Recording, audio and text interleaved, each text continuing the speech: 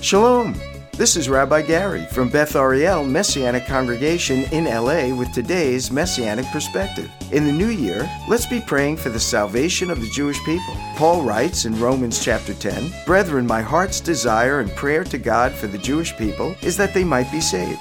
This was Paul's prayer and deepest desire, and it should be ours too. The phrase translated heart's desire means the passion of one's innermost being. Is this how you feel? Everyone who believes in Messiah Yeshua ought to deeply crave that Jewish people would be saved.